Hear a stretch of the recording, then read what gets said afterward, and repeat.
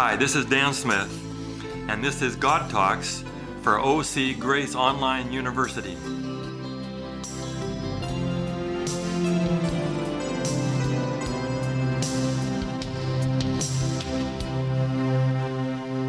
Hi again, this is Pastor Dan Smith. I'm the pastor at Garden Grove down in Orange County. And if you've been following these, you know we're doing God Talk, which is 10-minute talks, taking one topic at a time about the character of God. So last time we talked about suffering. Today we'll talk about the fire at the end of the world. Everyone wrestles with that. We're not going to solve it all in 10 minutes, but maybe we can talk about it a little bit. The most popular view, of course, is that God finally gets even. He's been letting things go for thousands of years. He's been forgiving and trying to get people to stop and come back and repent. But now, at the end of the world, it is time for justice. Satan and all the demons and all the wicked are finally going to have to pay the price. They thought they could reject God and get away with it, but now they're going to find out that God was right. If you eat of the tree, you shall surely die. And after God has everybody safe inside his heaven, he sends fire down from heaven and he punishes them for all that they have done. Some believe he burns them every day forever. He has to do a miracle to keep them alive so he can torture them some more to get even for all that they have done. Or you can believe that he does it quickly, but it's still God burning his own children. They say that there has to be justice. That people like Hitler and Saddam Hussein and Bin Laden and people who kidnapped 300 Nigerian girls just cannot get away with it. They cannot die easy or just die in their sleep. They have to die a horrible death. They cannot just get away with it. So whatever view you have of hell, whether it's long or short, either way it means a God of love coming down and killing his own children. I saw a few minutes of a horrible movie one time, one I wish I had never seen. A gang was trying to kill a girl the day she was getting married. But she survives and she gets well and gets the best sword in the world and goes around killing everybody who did that to her. And by the end of this movie that I just saw a little bit at home or on an airplane somewhere, I was horrified. There's dead bodies everywhere. It's horrible. I couldn't get it out of my mind. And why did I watch that? Is that what God does at the end of the world? He's been forgiving people for thousands of years, but finally he just can't take it anymore. So he just destroys all of these people who have defied him and broken his rules and ignored him and wouldn't go to church. And finally God gets even and everybody has to suffer. And at the end there were just dead bodies everywhere. But there's another view. This one obviously starts with the love of God. There's no way a God of love could do that to his own children. No parent down here would do that. How can we say God does? And fire is the worst way to die. On 9/11, when the planes crashed into the Twin Towers, people decided they would rather smash a window and jump 100 floors than be in that fire. It's the worst way to die, to be trapped on a plane or a building that is on fire. John 10:10, thieves come in and steal and destroy and take life. I came to give you life. Jesus died the second death in our place. There are only two deaths. It can't be the first death. We all die that. The Bible calls that sleep. So it has to be the second death. So we can look at the cross and we can see how the wicked are going to die. Did God kill Jesus? He says in Matthew 27:46, my God, why hast thou forsaken me? God doesn't kill people. Ultimately, second death. He lets them go. He told them, I'm the only source of life in the whole universe. If you leave me, you will surely die.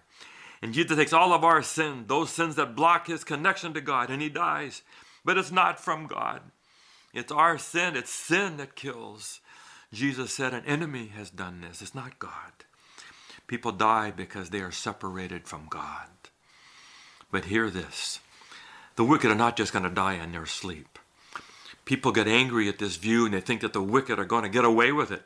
That God is too soft, that people will sin and get away with it. No, they are not going to die easy. It's going to be as bad as the cross. Jesus died in our place, that death, the second death. For the wicked, there is no difference. The only difference is one group thinks it's punishment from God, and we think it is a natural consequences of their own choices. Either way, they're going to suffer. It's going to be horrible. No one's going to get away with it. Why do people want to fight so hard to put it all on God?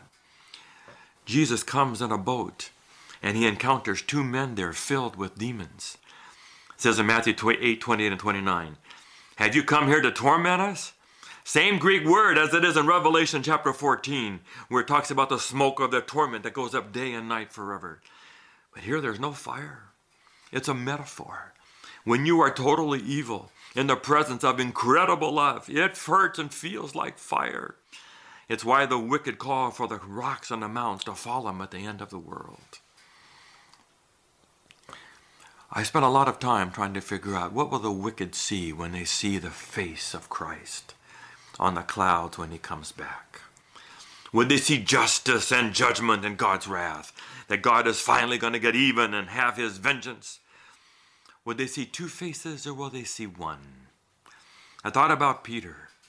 If anyone deserved justice, that has to be Peter, who denied Christ. Then he looks up. He said he wouldn't do it, but he did it. And he looks up and he sees Jesus looking at him. And in the book Desire of Ages, it reads in page 713, "In that gentle countenance, he read deep pity and sorrow, but there was no anger there. That look of compassion and forgiveness pierced his heart like an arrow. He rushed heartbroken from the hall. It was torture to his bleeding heart. He fell on his face and he wished to die." Jesus wasn't killing him. That's how you feel when you look at the face of Jesus and love and forgiveness. Even when Peter denied Christ, nothing changed in the face of Christ. There was only love and forgiveness. That's all the wicked will see in the face of Jesus. In the Red Sea, they were crossing over to their promised land just like us. 10 plagues back then, 7 last plagues at the end of the world. God opened up the Red Sea so the Israelites could cross over, and God tells Moses to let it go. The waters go back, and the Egyptians are killed in the wrong place. And Miriam and the women get out the tambourines and begin to sing. The Lord has hurled the horse and rider into the sea. Exodus 15:1. Where's the hurling? Everybody understands it's a metaphor. God's not hurling Egyptians and the chariots into the sea. It's metaphor. It's the same in Revelation. It says God's casting people into the lake of fire. Does anybody literally think the Father and Jesus and the Holy Spirit stand by a lake of fire and pick people up and throw them in the fire? No. At the Red Sea, God let a miracle go that gave them life, and people died. And at the end, God will let people go. After spending thousands of years to get people to trust him using only love, will he now throw his children into the lake of fire? Don't think that's the good news. When Jesus was born, the angel said, "Today a Savior is born to you." That's all he ever is, a Savior, period. He never changes. You remember the old story about the battle in America 150 years ago when the North fought against the South, and 50,000 were killed or wounded in the Civil War. At Gettysburg, and an old man came looking for his son with a lantern, calling his name. He found his son, and he put him over his shoulder and took him home. That's who God is. That's all he is. You are free to believe that God burns people if you wish. If you want to believe that God burns people in hell every day, okay. But you don't have to. There's another belief. This is God Talk. And we take 10 minutes every day to talk about what God is like.